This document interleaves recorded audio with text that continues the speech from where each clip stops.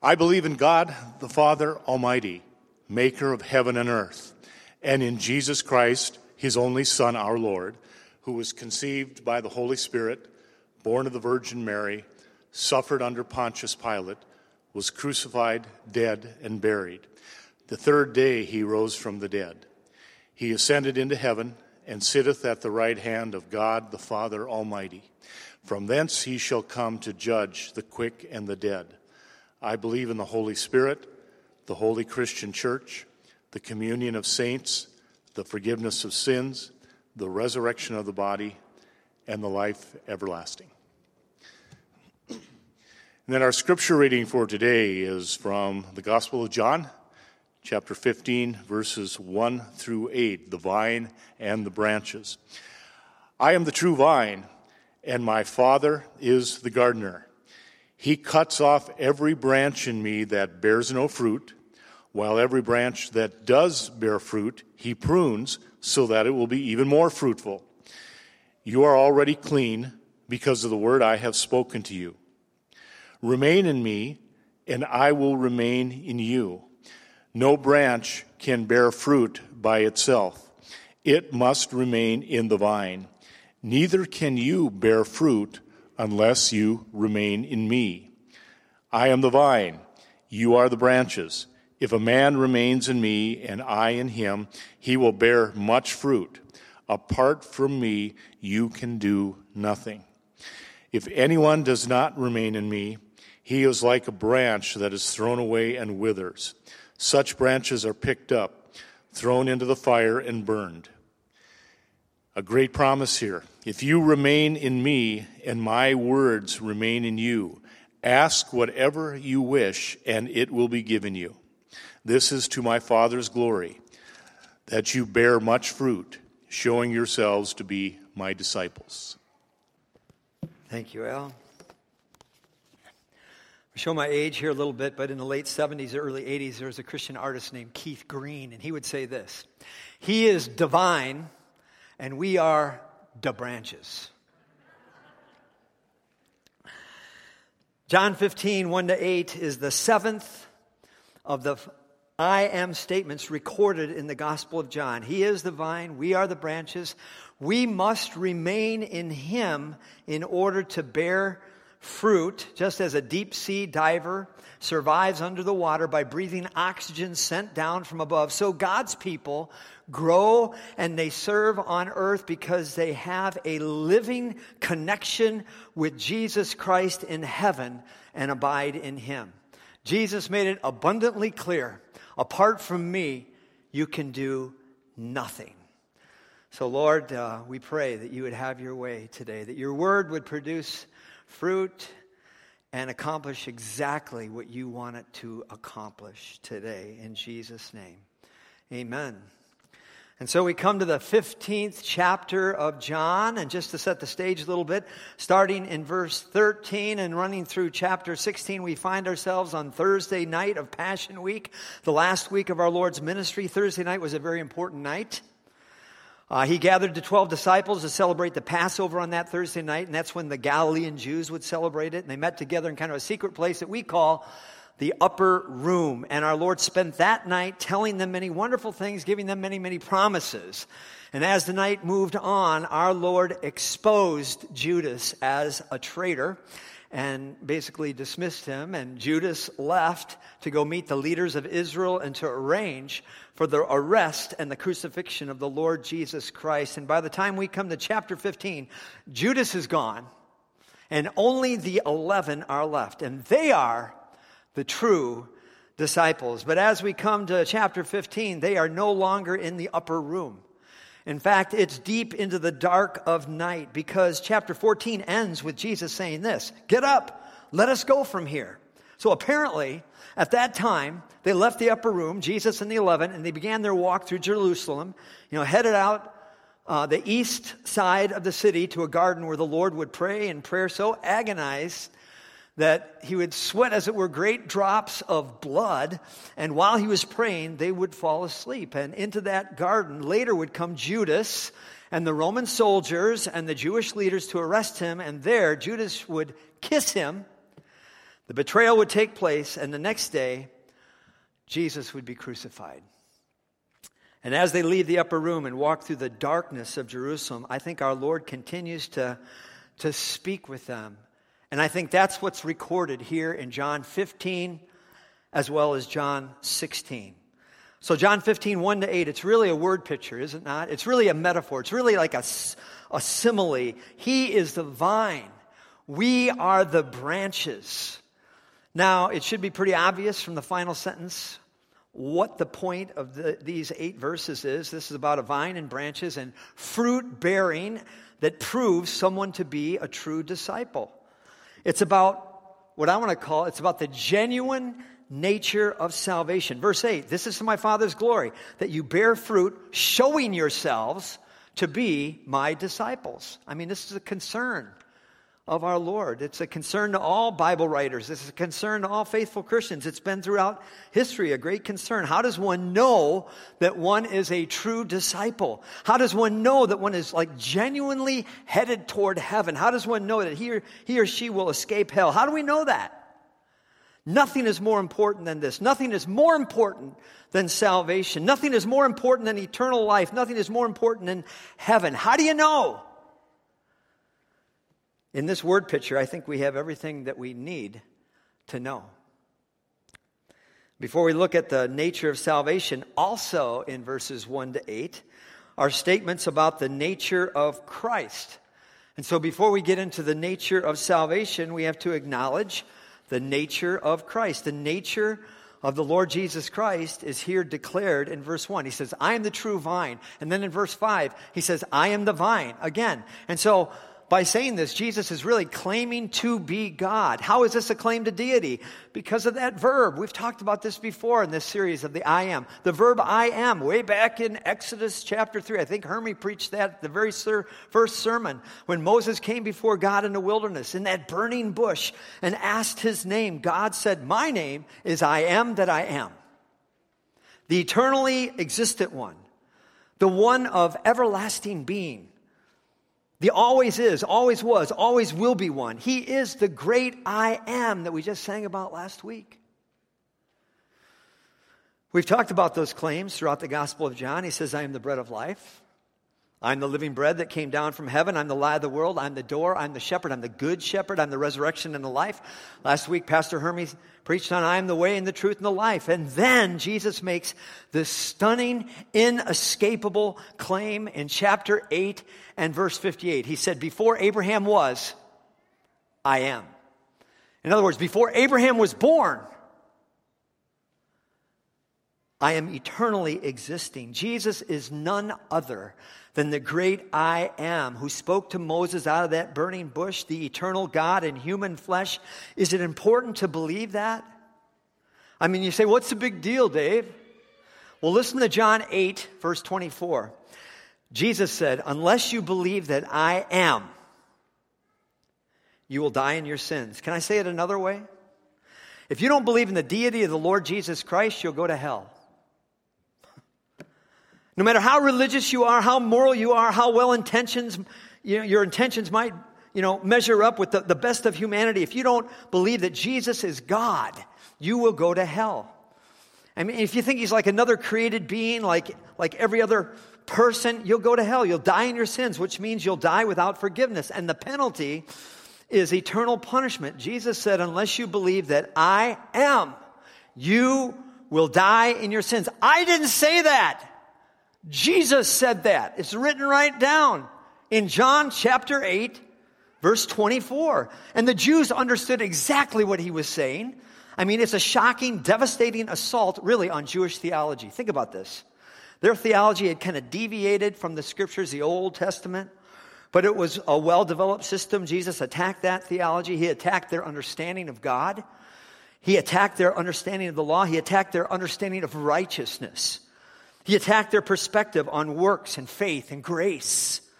He attacked all the elements of their theology. And then if that isn't bad enough, that caused them to hate him, then he claims to be God, which they see is the ultimate blasphemy, and that becomes the reason that they want him dead. So here on the final night with his disciples, he reveals another powerful declaration of his divine nature, and he says, I am the true vine. He says, I am the vine, the nature of Christ. Well, what about the nature of salvation? You know, the metaphor, the analogy, I think is simple. There's a vine. There's a vine dresser. There are two kinds of branches. Branches that bear fruit and are pruned to bear more fruit. And branches that don't bear fruit, they're cut off, dried, burned. You know, very simple. That's verse 2, right? Jesus said, I am the vine, the true vine, in verse 1. He said, my Father is the farmer or the vine dresser. And so we know the vine is Christ. And the farmer, the vine dresser who planted the vine and cares for the vine, is the Father. But the question is, who are the branches? I mean, there are branches attached to him. And they're all attached. All the branches are attached. Some are pruned, but the ones that don't bear fruit are cut off, dried, and burned. And so who are they? Well, let me remind you of the context. The context goes all the way back to chapter 13 in the upper room. I think it's pretty clear that there are two types of disciples in that upper room. Jesus is there, John 13, verse 1, very aware that his hour of death is coming, and it says, having loved his own, he now showed them the full extent of his love. However, there was somebody else there. One of those disciples attached to Jesus was Judas.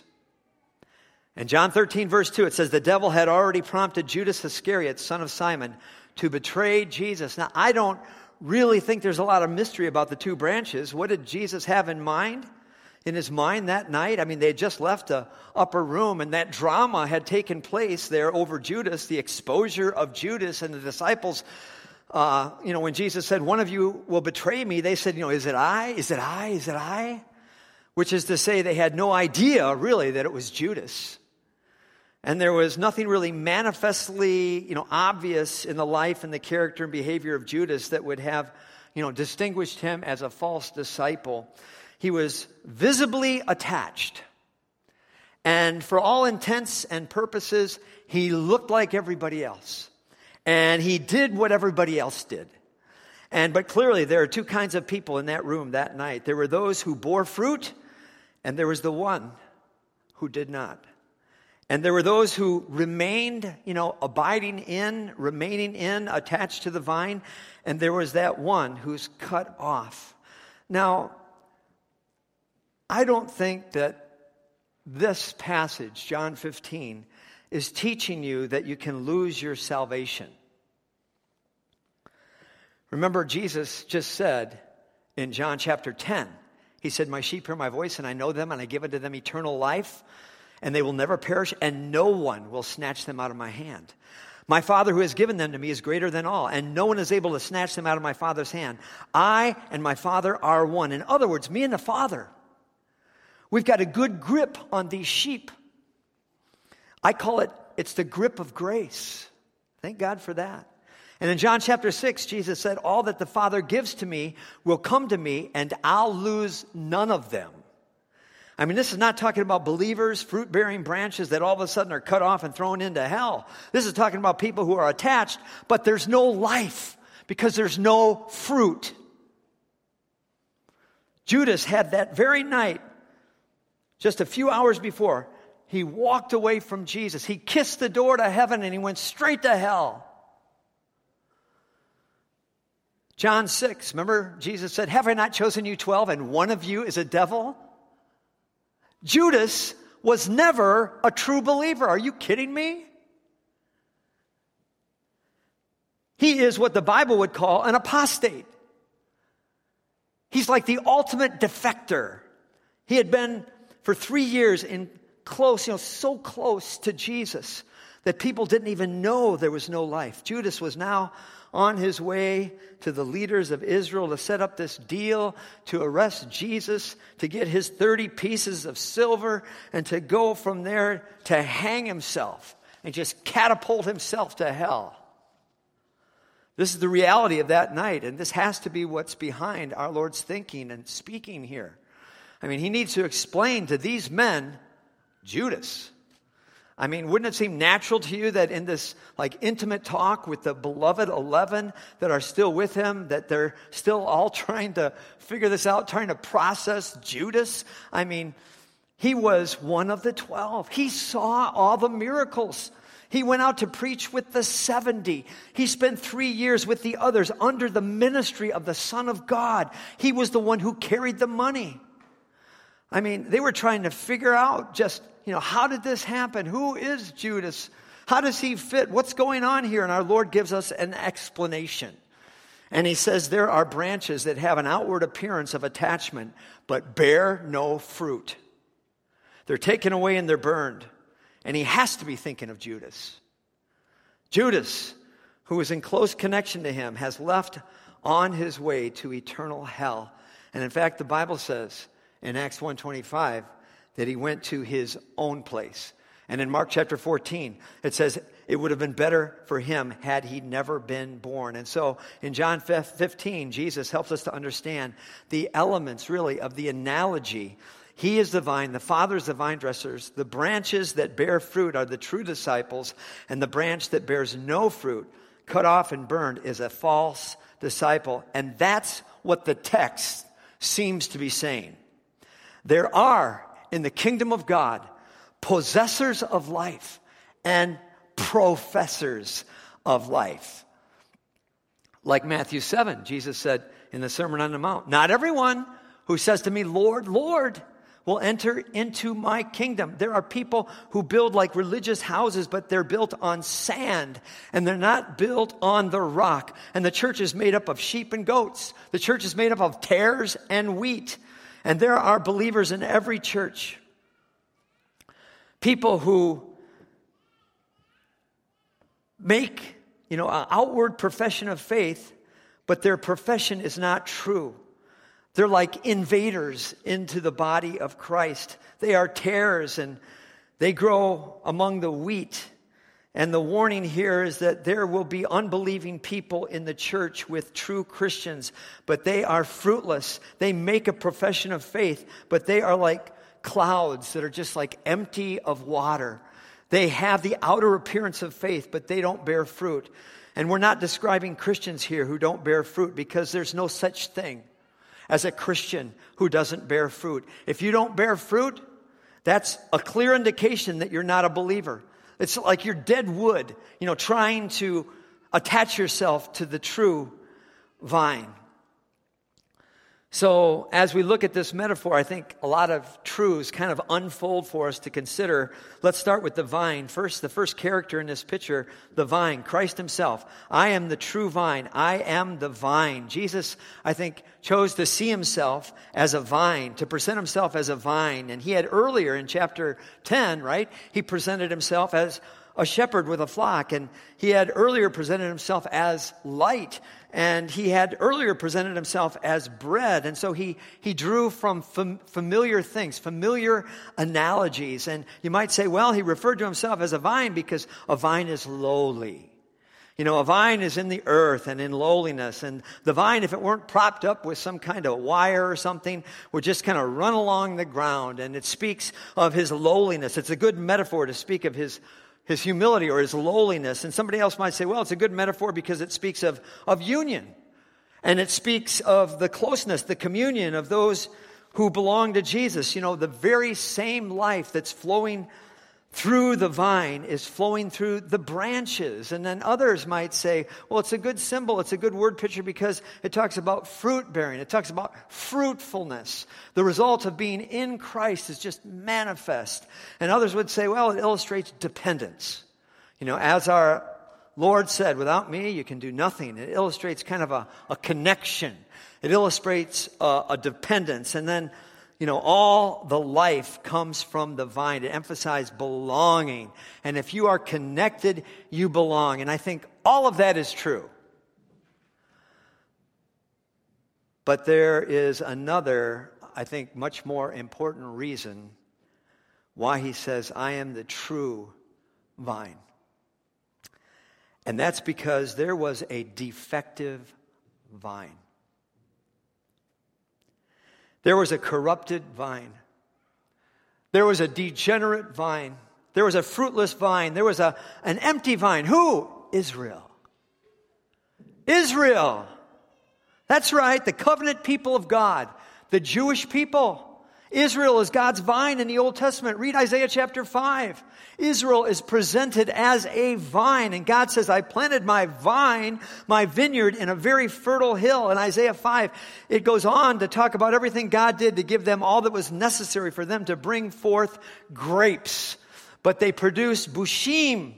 It's a Hebrew word for sour berries. Bushim, inedible, useless berries.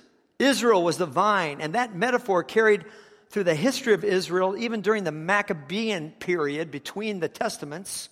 The Maccabeans printed coins, and on the coin was this vine illustrating Israel. And on the very temple, Herod's massive temple, there's this great vine that literally had been carved and overlaid with gold, speaking of Israel as God's vine. I mean, you read Psalm 80.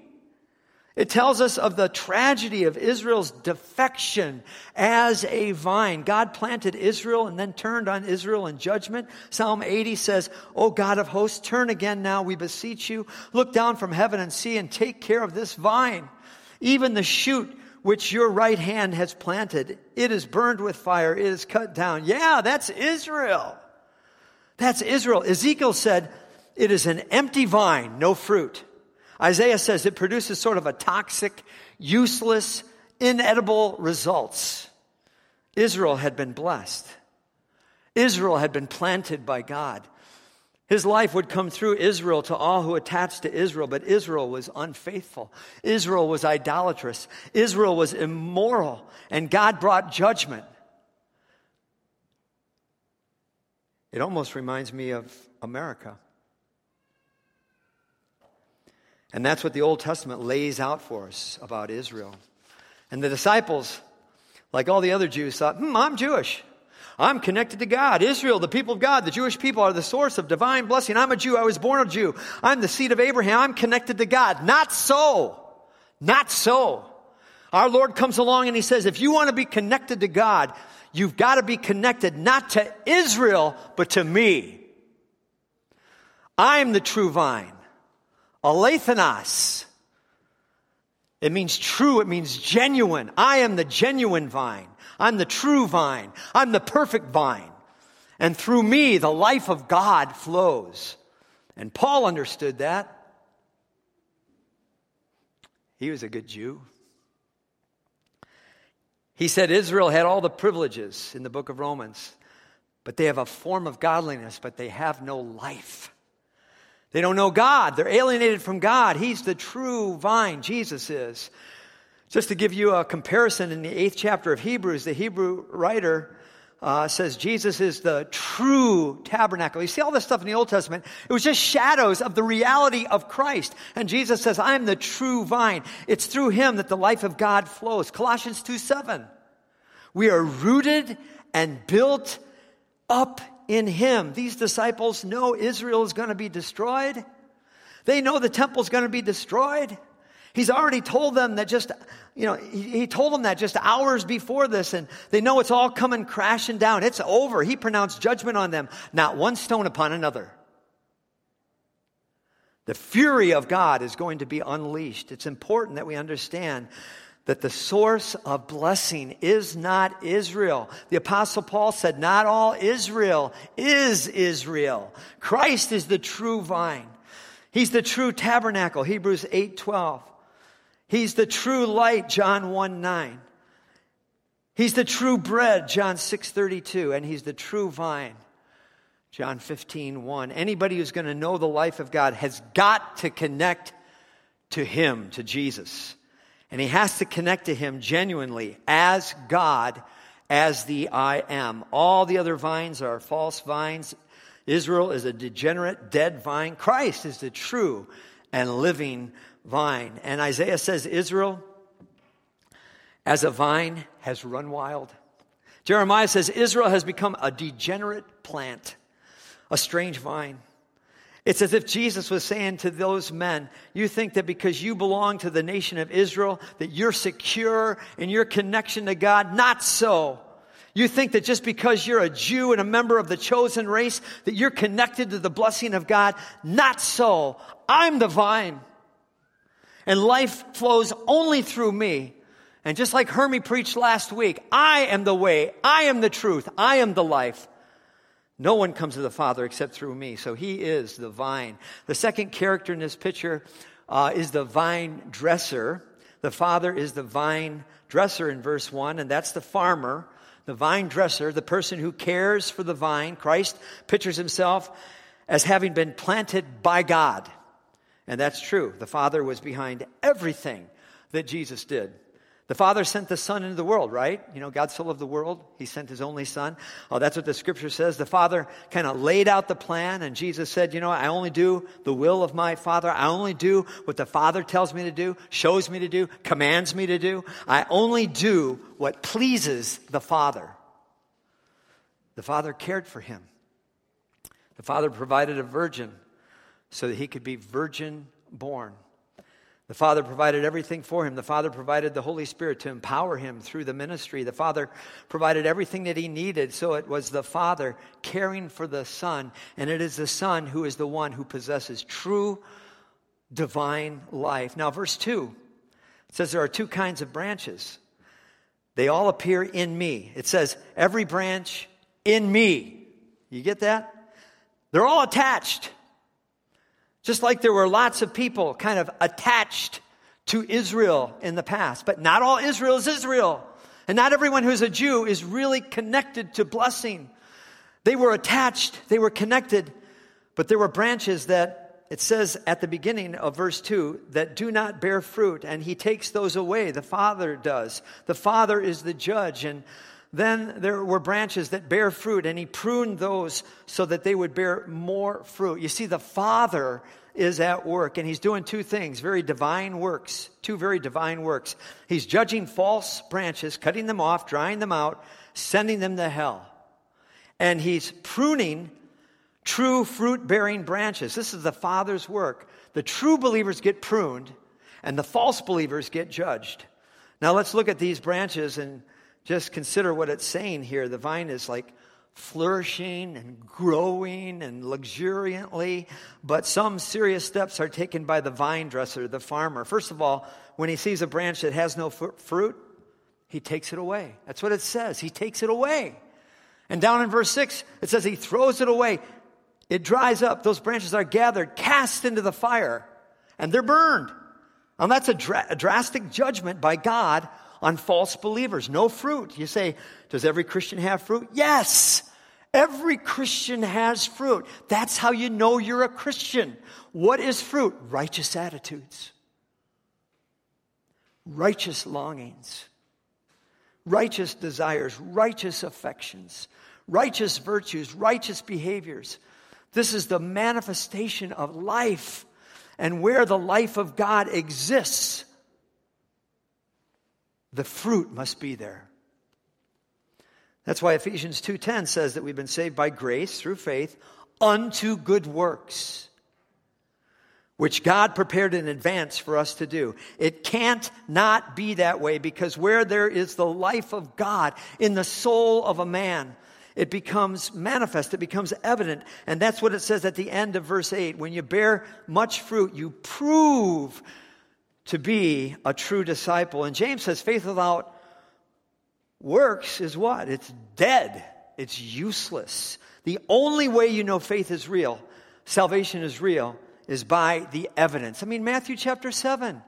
Jesus said, you'll know them by their fruit. And that's repeated a number of times in the Gospels. And Paul says in Romans 6, he says, you were slaves to sin, but now in Christ, you become slaves of righteousness.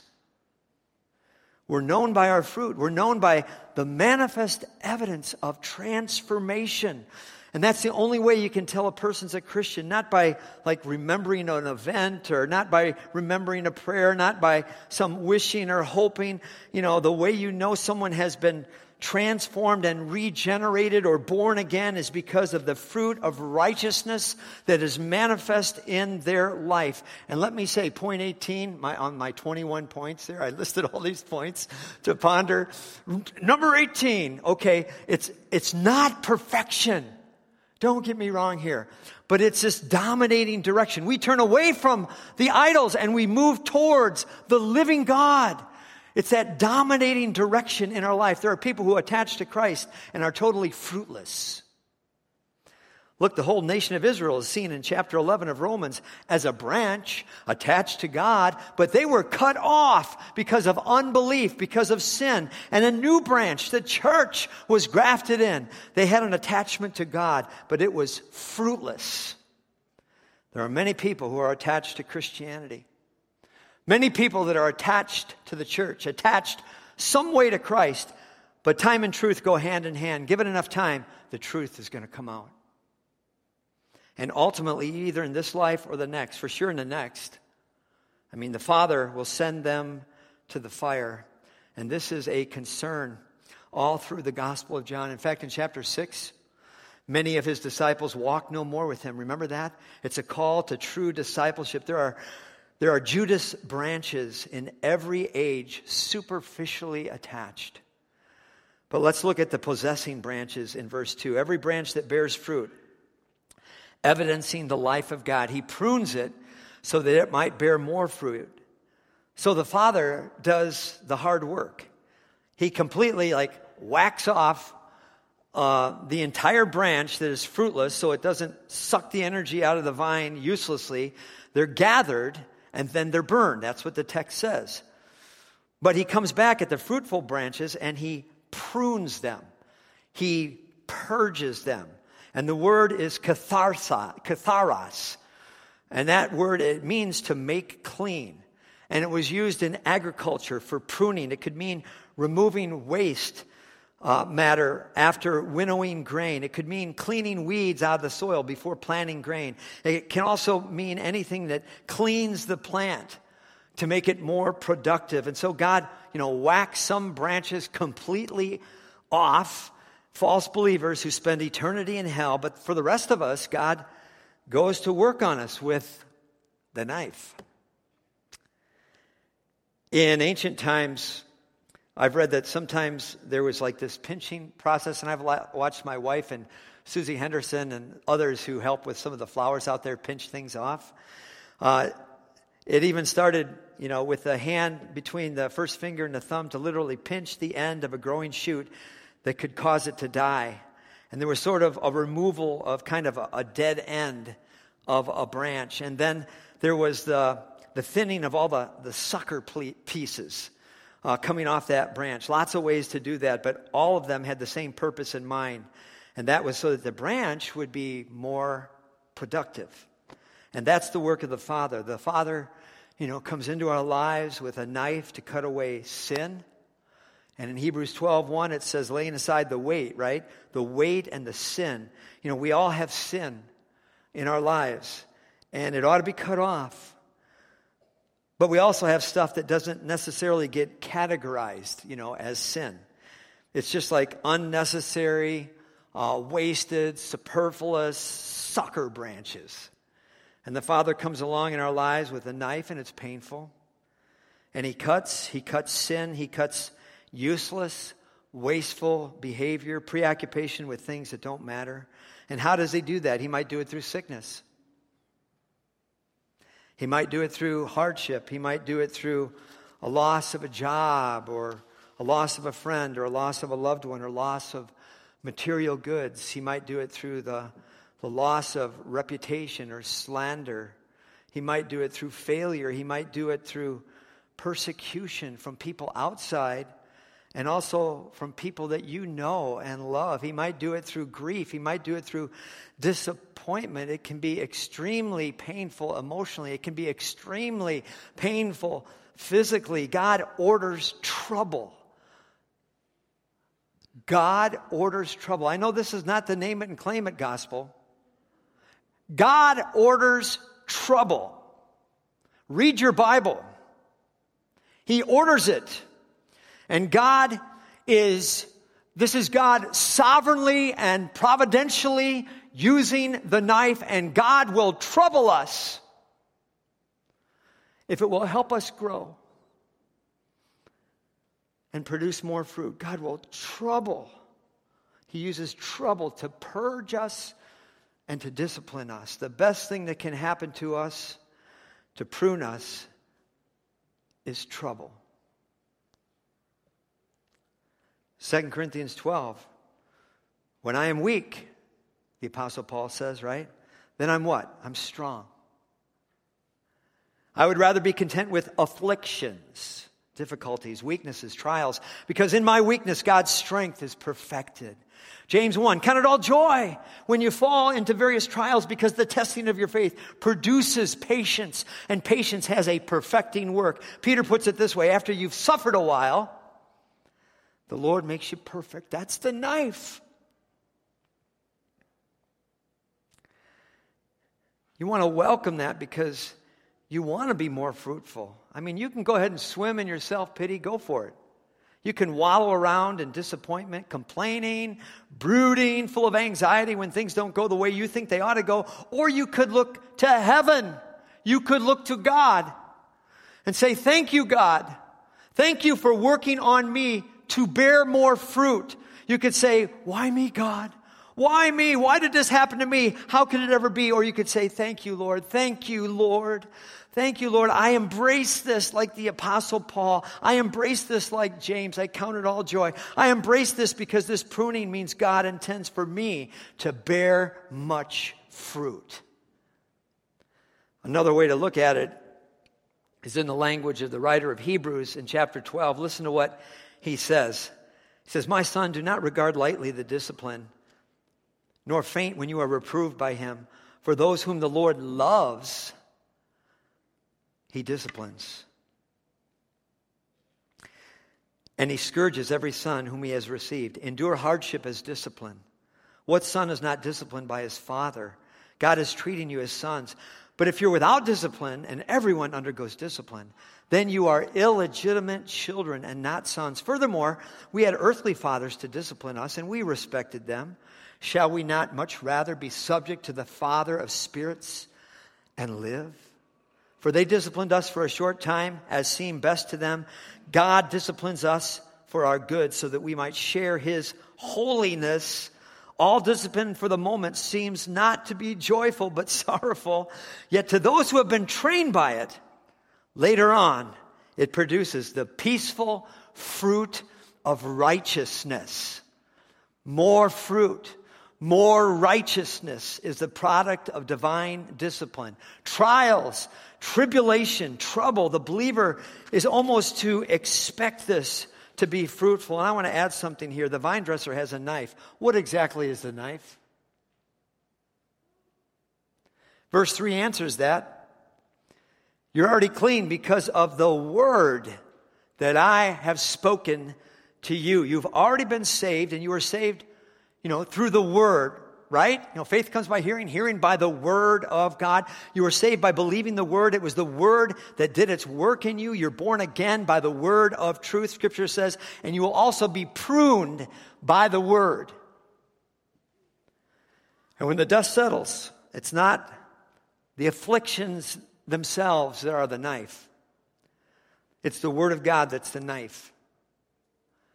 And let me explain that. The word of God is the knife. Hebrews chapter 4, verse 12.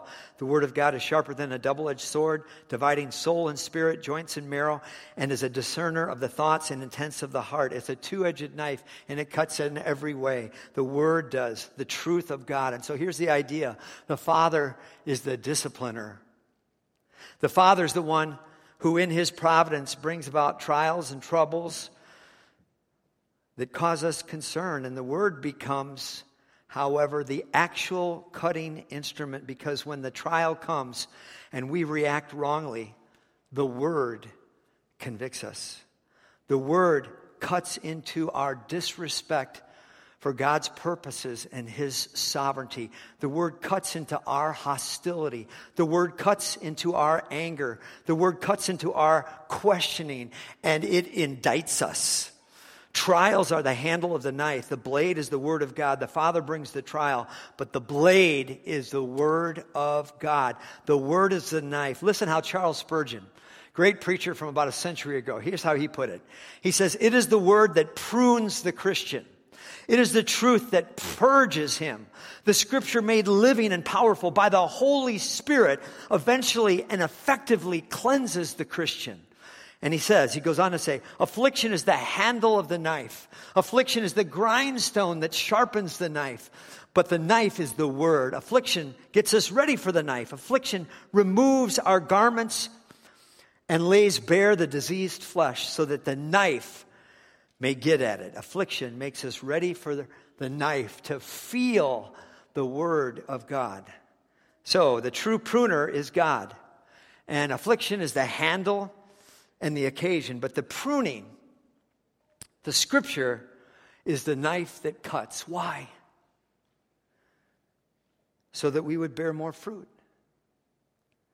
The more you know the word, the more you love the word. The better you react to trials, right? The more you allow the knife to do its work. You know, we need to be submissive to the word of God. We need to know it so well that when we get into these issues of life that surround us, whatever they might be, these disappointments, these elements of suffering and trial that are so much a part of everybody's life, that we know the word of God. And we not only know it, but we actually trust it. And we not only trust it, we actually love it. And we not only love it, but we want it to do its work. And so we submit to the knife. You know, if there's any fruit that comes out of Calvary, I know it's because every once in a while people suffer. But they let the word of God do its work, bringing conviction and cutting away the sin and the things that really don't matter anyway. And that's how it is in the kingdom. That a lot of people attached to Christ, some will be cut off and burned. Some bear fruit, and those that bear fruit, the Father works on to bear more fruit, much fruit. And that's the kingdom. And we want to be fruit-bearing branches. The word remain is meno. In the Greek language, it's used 11 times in John chapter 15. 11 times. You think that's important? Remain, it's translated abide. And Jesus said, apart from me, you can do nothing. I wrote this on the back of the bulletin, and I want you to hear this. The better we know Jesus, the more we will love him. The more we love him, the more we will obey him. The more we obey him, the more we will abide in him. The more we abide in him, the more fruit we bear. And the more fruit we bear, the more we will experience life overflowing. And people will know that we are Christians by the love that we have for each other. It's kind of like a chain reaction. And it begins with our decision to spend quality time with the Lord every day. Important word. Remain, meno, abide. And I challenge you to memorize John 15:7.